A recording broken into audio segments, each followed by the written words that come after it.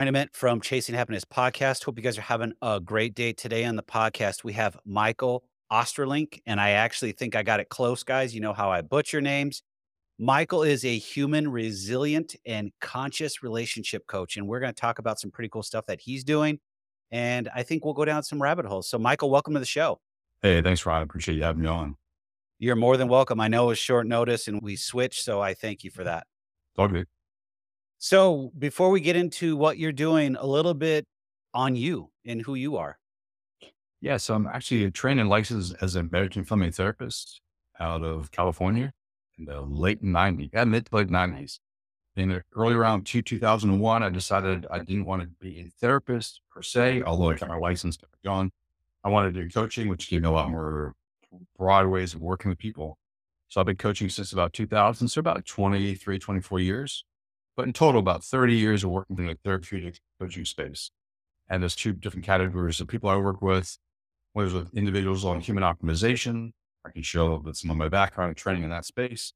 And then as a marriage and family therapist, I do a lot of work with couples and then got trained work with groups as well and families and a wide variety of other organizing other people's and together.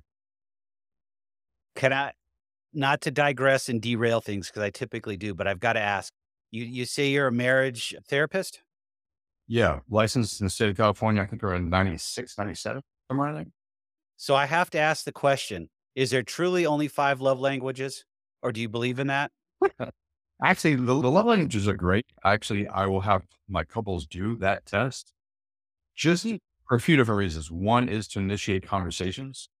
Because actually, those love languages are great. It's interesting to use them as a structure to initiate conversations. But the more important thing for me is the actual conversation. Because most people in a relationship don't know what their own needs are, wants, desires, how they want to be engaged by the other person. And then there's a lot of mind reading, which doesn't work. And then there's a lot of conflict as a result of those things. So just being able to share how you think you like to be treated by another human being and then hearing how your partner would like to be treated by you sets up a stage for a healthier relationship. So I do use it for those reasons. For the longest time, I didn't believe in those, but then I had a mentor a few years back that said, "Have you ever thought about applying those 5 love languages to people you interact in life?" And he said, "I'm not talking about personal, I'm talking about business." And I'm like, "I never thought of it that way." So a couple years back, I reread it, and now when I'm talking to people and I interact with them, I assign them a love language. Once I start to have to work with them, I'm like, "Oh, that's interesting. That does work." So I love that you've applied or your mentor suggests you apply something specific to like marriage people, to like other human relationships. Because if you think about it, everything is a relationship. Just the degree of intimacy, it might be different. So that's really cool that you did that and still do that. I still do it. I do struggle, so every so often I will go back and refresh it, but it does help me understand when I'm working with somebody, especially on the real estate side, what they're looking to do, but then what I say it's their calling in on that life and what they're it just boils down to is if I can figure out how they function in that space, it makes the process so much easier and the connections there, and that's the whole thing is creating that connection. I'm not a transactional guy, I'm all about the connection. If I can't connect with you, it's hard for me to work with you. That's awesome. In that case, you'll appreciate this. I was working with a young man, and a lot of the work we're doing together is about him and his relationship with his girlfriend. And we're talking about expectations. What does he expect from his girlfriend? What does his girlfriend expect from him in terms of behaviors on a daily basis? And once again, it's one of those conversations that most people don't have and they never really had. So there's like mind reading, unsuccessful, and then conflicts that emerge. And at the end of that conversation about his girlfriend, I said, you ever considered having that same conversation with your best buddies? Like, what do you expect from them as your friend? And what do they expect from you? And as little as couples do that, romantic partners do that, like I can't imagine many friends have that conversation. He thought that was a wonderful idea.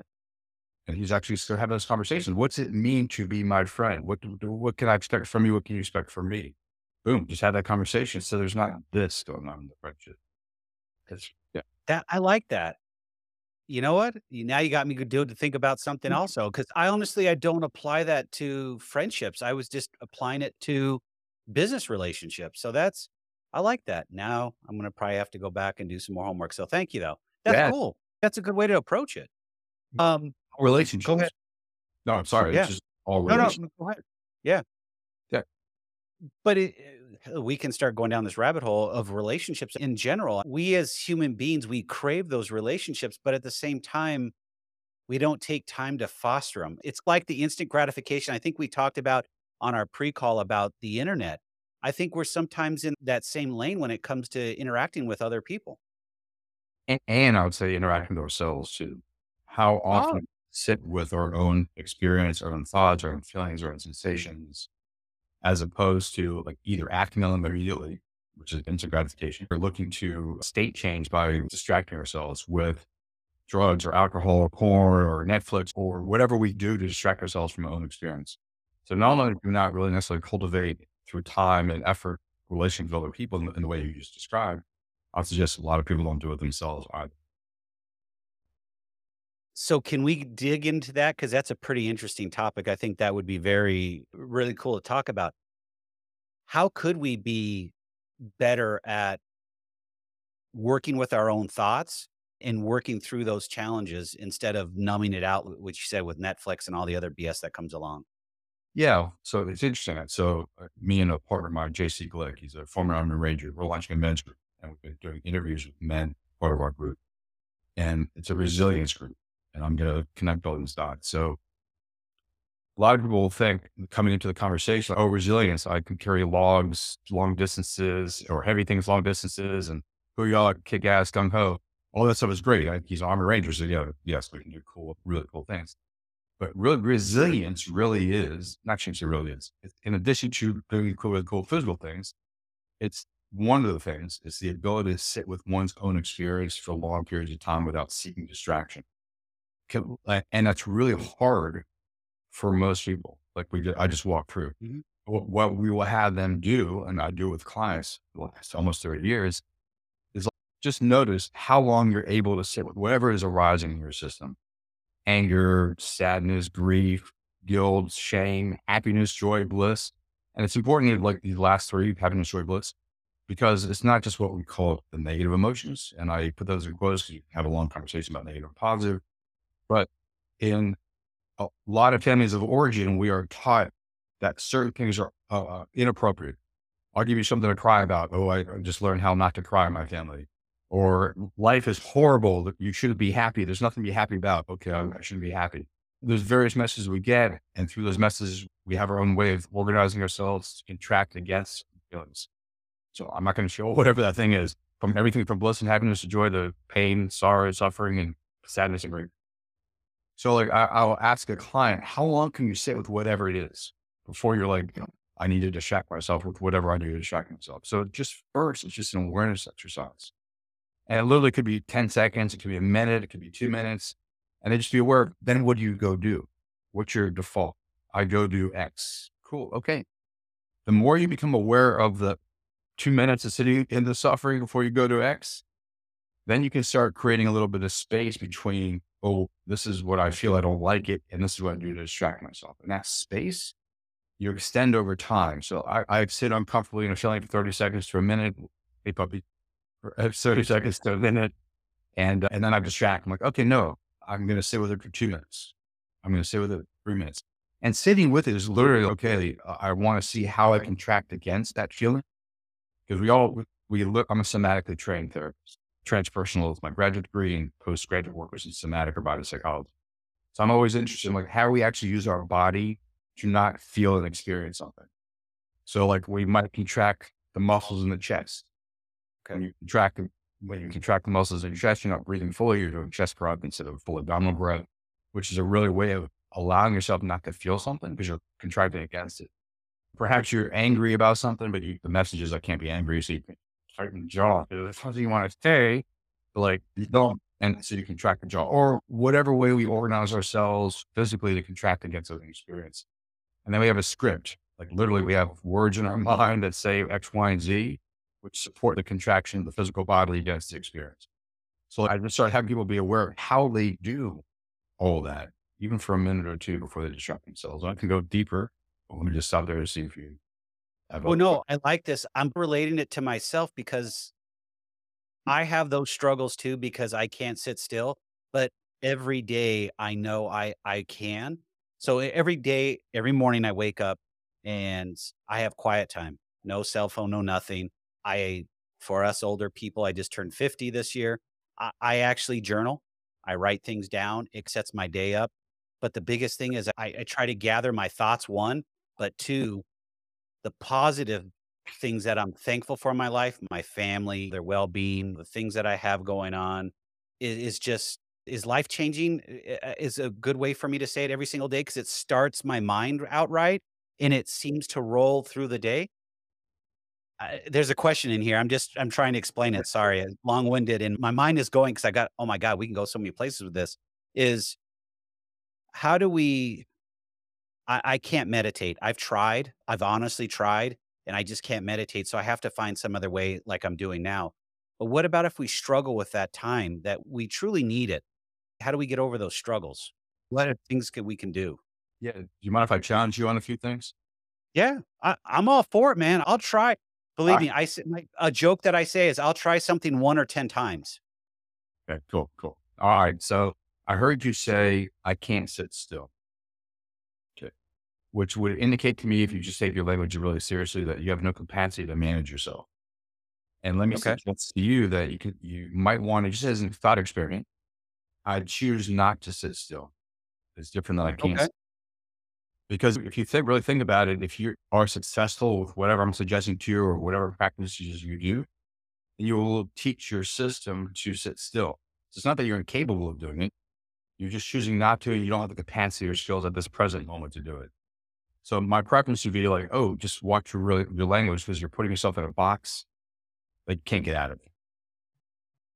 So is language a big part of this? Is language part of our challenge is that we're using the wrong language and it resonates and then just sticks? So in my work with clients, I look at language deeply, both what we say and how we say it, like the tone and volume, the particular words you use.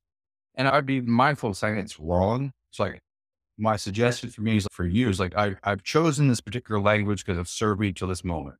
Like for whatever reason, there's a secondary gain, maybe. Like I don't know you well enough to start assessing you, but I'm just throwing out things to think about. There's a secondary gain for me to be able to say, I can't sit still. Okay. And if I was working with you, I'd explore that. And then I have you really watch your language. What language are you using that limits you and the full capacity of who you are, what's possible for you?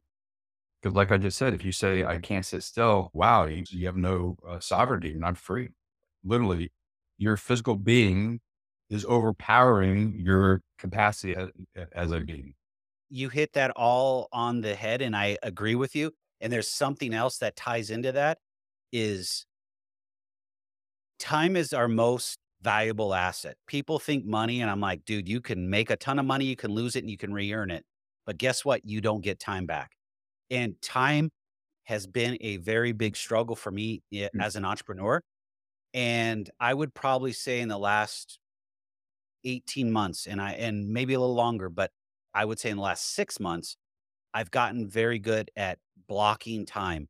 I have specific things I do during the day that are on my calendar, and for the longest time, I always refused to do that. I thought that was stupid to have my calendar manage me. And now I use technology, an AI platform that literally knows my schedule, and I've created it, and then it can suggest certain things to do so I can be more productive. Ooh, And that's it's been cool. yeah, it's been changing for me. Is it life changing? No, because it still starts up here and it still has to be focused here. And one of the biggest things I do from after I get up, I walk the dog, sorry, and I get my morning routine. I sit down and I'm working by 6:30. Immediately I put my phone on do not disturb because it's already going off and I'm already looking at text messages. I'm looking at email and Yeah. I'm supposed to be into a block of focus already. So just as when we started the conversation, and I love what you said about your mentor suggests you take the 5 love languages and apply it to business. So I'm going to suggest you apply it with something you're already doing, more broadly speaking, just as a Okay. concept. You said technology, and you're using technology to assist you in managing your Yeah. time. I would suggest you would look at your own body as a form of technology that Hmm. you can manage towards the ends that you seek. She can manage your body towards the ends that you seek. So there's states of being that we have in our body. And one of them could be like, oh, I believe I cannot sit still because I have all this energy in me. That's a belief and that's the feeling we have in our body. But what if you're able to manage that energy towards certain ends? So it wasn't necessarily you can't sit still, but you can actually use that energy to accomplish something. It's no different than a technology you're using to guide your life in a particular period of time for time management. So like Okay. when I said to you earlier, when I was talking to you earlier about like, how do you organize yourself against a particular feeling? Once you are aware of how you do that, then you can deconstruct the physicality of that and go from reaction to response. So it's a place of I'm almost a robot being reactive to my environment, internal environment as well, to freedom of choosing how I want to use what's going on inside my body. So, now, for instance, if I said to you, if we were working together and you said, "Hey, Michael, I noticed that I'm sad right now," and I'll be like, I might say to you, "Hey, Ryan, let's pretend like I don't know what you mean by sad." That's weird. Okay. How do you know that you're sad? And you might describe to me various physiological things going on in your system. Or let's stick with anger. Anger is a good one. I'd be like, let's pretend like I don't know what you mean by anger. So you might describe to me various physiological things going on. Oh, I notice my heart beats faster. Okay. So that's an indication for you that you're angry. I notice I'm holding my breath. Okay. That's an indication for you that you're feeling angry. I notice some tightness in my jaw. I'm noticing the script in my head, this faster pace of the language, and maybe it's a little Oh, bit of yeah. custom language. So there's a whole way you organize what you might call anger. The problem with this, giving a concept, like when we name something, sometimes can be a way of dismissing it. Oh, I'm angry. Well, what's the actual experience? Or I'm sad, whatever it is. I would encourage you to sit with your experience. You're like, I'm tight here. This is what's going on in my mind. This is the script in my head. My heart beats faster and I'm contracting here. So I'm breathing like only my chest, not deeply in my abdomen. Okay, cool. Now you know how you do this so you don't feel fully the anger. What would it be like if we deconstructed some of those things? What if you looked at your body as technology, which you can manage? Okay, you can relax the muscles and the fascia in the chest, expand this up, and then start breathing down here. So this relaxes a little bit more. You get the full breath so you can breathe more fully, which you mean you feel more. Maybe it's just a matter of opening your jaw a little bit, stretching it out a little bit so it relaxes a little bit. Maybe it's just also like being much more aware of the strips in your mind. You start doing this, the energy starts flowing, and you feel what you're trying to repress against. The anger will come out. And then you can be really clear, what's this anger about? For many people, I mean, everyone's different, but anger could be about boundaries. Yeah. Something's not going well, and you need to create a boundary to self-correct yourself or the situation or a particular relationship you're in. Cool, valuable information. If you repressed it, try to hide against it, you're not going to know about the shift you might need in that relationship, creating new boundaries or whatever it happens to be. But okay, go down a rabbit hole there. Point is like you the technology that you're getting to learn how to use towards more positive ends, as one example. So I guess the best way to describe this, and I'll use myself as an example. In all of this, it sounds like we really need to be consistent in doing that quiet time or however you wanna, approach that. But the other piece of the consistency is the actual persistence and being persistent. I don't know if I'm on the right path or not because I'm thinking of on a daily basis an entrepreneur or a business owner that we have ups and downs all day long. We're dealing with a bunch of things, making sure payroll gets met. You're paying the bills. There's anxiety in there for that at some, or you're in a large project, whatever the case is. You have those ups and downs, but there's two things that a good entrepreneur or a small business owner or even a owner, whatever, is being persistent and consistent.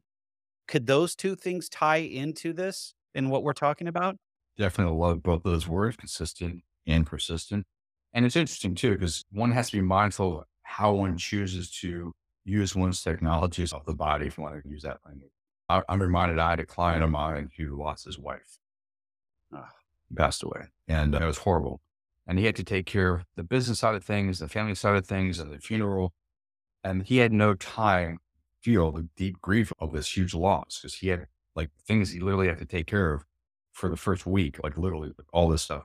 But he knew enough that he needed to eventually feel those feelings, like because if he didn't, it's going to come out sideways. Mhm. So yeah, okay, he's on the phone with the insurance company to take care of the business side of things. He doesn't have time to break down and start, losing it. But he knows like within a couple of days when he's had some private time or maybe with the right family members or therapist or whomever, he can just feel a deep grief and let it out. Because if he doesn't feel what he needs to feel, literally, like I said, it's going to come out sideways. I'm actually in the middle of a training that looks at this present year that looks at intersection between trauma and chronic illness. And losing someone is traumatic, but let's just talk about physical abuse or mental emotional abuse or various types of really intense trauma that can happen in an individual. If it's not dealt with, it gets locked in the body. And from my research and understanding of the last 30 years of looking into this kind of stuff, it can come out as a wide variety of disease processes and or it can come out as psychological issues like depression and anxiety, things along those lines. So if we don't deal with whatever's happening inside of us at an appropriate time, it's going to deal with us. So if you want to be consistent and persistent, yeah, there might be times to manage ourselves and not have to feel something because we have to get something accomplished. But if you don't deal with it eventually, it's going to deal with you. And yeah, you might be really successful entrepreneur. It's great. But like 10, 15, 20 years later, when it starts really coming out sideways, your psychological issues or physical problems or interpersonal, like great, you're successful, but your wife hates you and your Right. kids block you. That's not really help. You know what I'm saying? Yep.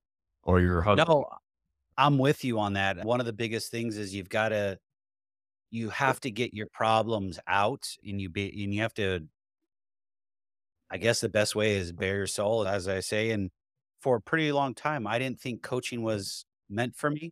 But once I found the right coach, I was beyond belief. Sorry, my dog is my microphone. I love Sorry, that. guys. No. Let me ask you a question. How did you know it's the right coach for you? Like, what was the fit for you? The connection piece and being able to I felt like I can speak freely, but also Nice. explain where my mindset was without feeling like I was gonna be put down. And when I say Okay. put So, down, that's the right words that came to my mind, so I'll use it. But I just didn't feel comfortable with other coaches. They felt like they were it was a drive-by. Literally checking the box, they're making money off me, call it a day. This coach wants to spend time with me and figure out exactly what's going on because I had struggles when I came out of corporate America to become an entrepreneur, failed twice, had to go back twice. And now this is my third run after 6 years, oh, sorry, 7 years of now doing this. I've gone through a lot of trials and tribulation. And a lot of that is for me to get through that is because I have a coach. and let me say, I'm not surprised the way you describe what's effective and efficient for you. Because to begin this conversation, you're not transactional, you're relational. So it makes sense. You want someone who actually like cares for you. And I'll use the word loves and cares and Yeah. empathy for you and understand. Oh, yeah, man, that's wonderful. You found someone that fits you really well. Yeah. 'Cause that seems the kind of person you are. And the cool thing about it is then working with this coach, he's on a mission to help and impact 5 million people through his coaching. So he has a group, or I don't know if you want to call it a tribe. And there's about 2 or 300 of us that show up on a weekly basis and we all just it's a Zoom call and then once a year we meet up in Florida. It's cool. Oh, sweet. Everybody gets to open up, talk about their business, talk about what's going on. And sometimes people just have to lay it out and say, this is my challenge. And there's always somebody there to help out. And it's just the belonging is probably a big key that just keeps me going back. But he personally being able to connect with him and be able to help me through some of these, I just call them shitty times, is good. It really So is. the kind of two or three things I hear from you is okay, belonging is really important. You got your tribe, you got your team, your group. That's awesome. And then you said persistent and consistent. And the practices you laid out at the very beginning of this conversation, like, hey, this is what I do every morning. This opens my heart, the gratitude stuff. Like this gets me in the right mindset. Perfect. I call those AM and PM rituals. Like what do you do in the morning to get your head, heart, and body ready for the day? At the end of the day, PM rituals, what do you do to turn the system down so you can get ready for a good night's sleep, but also reflect on the day. What did you learn? What are the takeaways? What are you going to take into the next day? So it's awesome that you're consistent, persistent on what you do. And I think that translates to life in general. And the space like we're in, the affordable housing space, unfortunately, a lot of these people have been beat down by the system. and they don't realize that they truly have the tools and skills to overcome being a renter for I've literally seen where we've helped 3 generations of renters living in a house to become homeowners, but it took so much out of me that I went down the rabbit hole with them because it was just again, that was in the early days of what we're doing, and now that's why we have a nonprofit and we're getting that going, blah, blah, blah, but Oh, yeah, it's I see it on a daily basis, and I guess we're getting close to wrap this up, but I wanna go back is social media is great, but it's also a double-edged sword and it does a lot of negativity. How can we as human beings, and I know this is a loaded question, effectively use social media, but then also be able to tune it out to where it doesn't control our thought process on a daily basis? I'll share. I just had this conversation with a client this last week, and I like to challenge my clients, like I do with you. Do you mind if I challenge you on something? And he's having trouble with social media. He said he's on it all the time. He's not getting his work done. I just challenged him. I said, "What if just for 7 days you chose a certain amount of time every morning or evening? You choose when you want to do it. That you're on. You do whatever you do on social media. You want to post. You want to reach some particular people you follow. Cool. But as part of that process, you actually have to delete the app. You can't keep it on your phone or the apps because there's Mhm. probably multiple different platforms. And that does that pause, which I talked to at the very beginning. It's okay. I feel something and then I distract myself. If I can create a pause between I feel something and I distract myself and extend that pause, there's freedom there. I don't automatically go to do whatever that thing I distract myself with. Same with him. Like he now has to reload the app, gives him a moment to think about, do I really want to do this? Then he has to delete the app. And I've been hearing from him. So I was like, hey, check with me every day this week. Let me know how it's going. And for the first couple of days, she's like, this is going great. This is going great. I'm following the prescription. I'm deleting it. I'm adding and deleting it. Then he's like, I've stopped putting it back on. And I only will go on with a particular, like my laptop, which I don't carry around with me all the time. So it's even more restricted in terms of time and space that you be online doing whatever he does on social media. And that's not for everyone. Yeah. There's just one way to challenge him to see what might work for But him. And in this case, I think we can all do that. I use social for a business aspect in every which way. So typically on a Saturday, I will spend 2 or 3 hours and I schedule out all my social media posts or my VA will do that.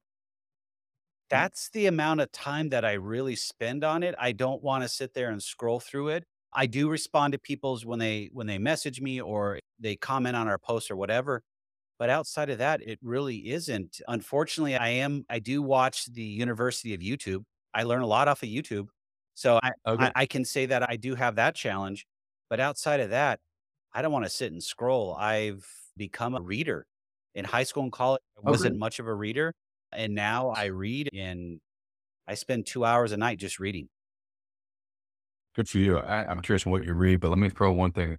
A framework that might be possibly useful is what am I free from and what am I addicted to? And I use the word addicted in a very broad way, not just like drugs or something like that, but anything that controls my attention that I believe I don't have capacity to manage, I'm addicted to. I'm a slave to whatever it is. And I like to do this with all my clients with everything in their life. What are you not free from? Because one of the ways I work with clients, like, how can I free you live the life that you really want to live independent of the social constructs and the cultural forms and family of origin programming and intergenerational stuff. Because that way you're like, then you're like living your life, not someone else's life that you think you should be living. So what are you not free from? And then work with someone, find tools, techniques, systems that help free you from that. It doesn't mean you have to be 100% free from doing it. You can still use it, but you're using it from choice. You're free to choose to use it. You're not like a slave to it. And I put that in quotes too, because we're always at choice. But like we said at the very beginning of this conversation, I can't control myself, or however you Yeah. might have said that. Well, you can, I can't sit still. as you, I can't sit still. But so, like I said, I choose not to sit still, and I'm going to choose to develop capacity to free myself from the inability to use, like, develop capacity, skills, and practices, disciplines. It's the consistency and the Mhm. persistency that you are talking on. And I've gotten, being able to have a quiet mind in the morning, that's taken a lot of work, so that is something I'll continue to work on. At night, I still need to do better at unwinding, but I'm reading, So when I'm reading, it's either some type of motivational book, self-help, business, and then I like action adventure books too to really just tune my Oh, mind out. So if I've had a real bad day, I'll just get into an action adventure book and just dive into that and let my mind just go away. who do you like in that genre, the action adventure? Oh my gosh. The character's name is Mitch Rapp, and, Oh, the American Assassin. yes. So that Okay. there's a whole series. I've read the series twice already. There's Oh, wow. Okay. 19 books. Wow. So, okay, I've seen the movie. I remember. Yeah, Uh, so there's a series in that. So yeah, nice.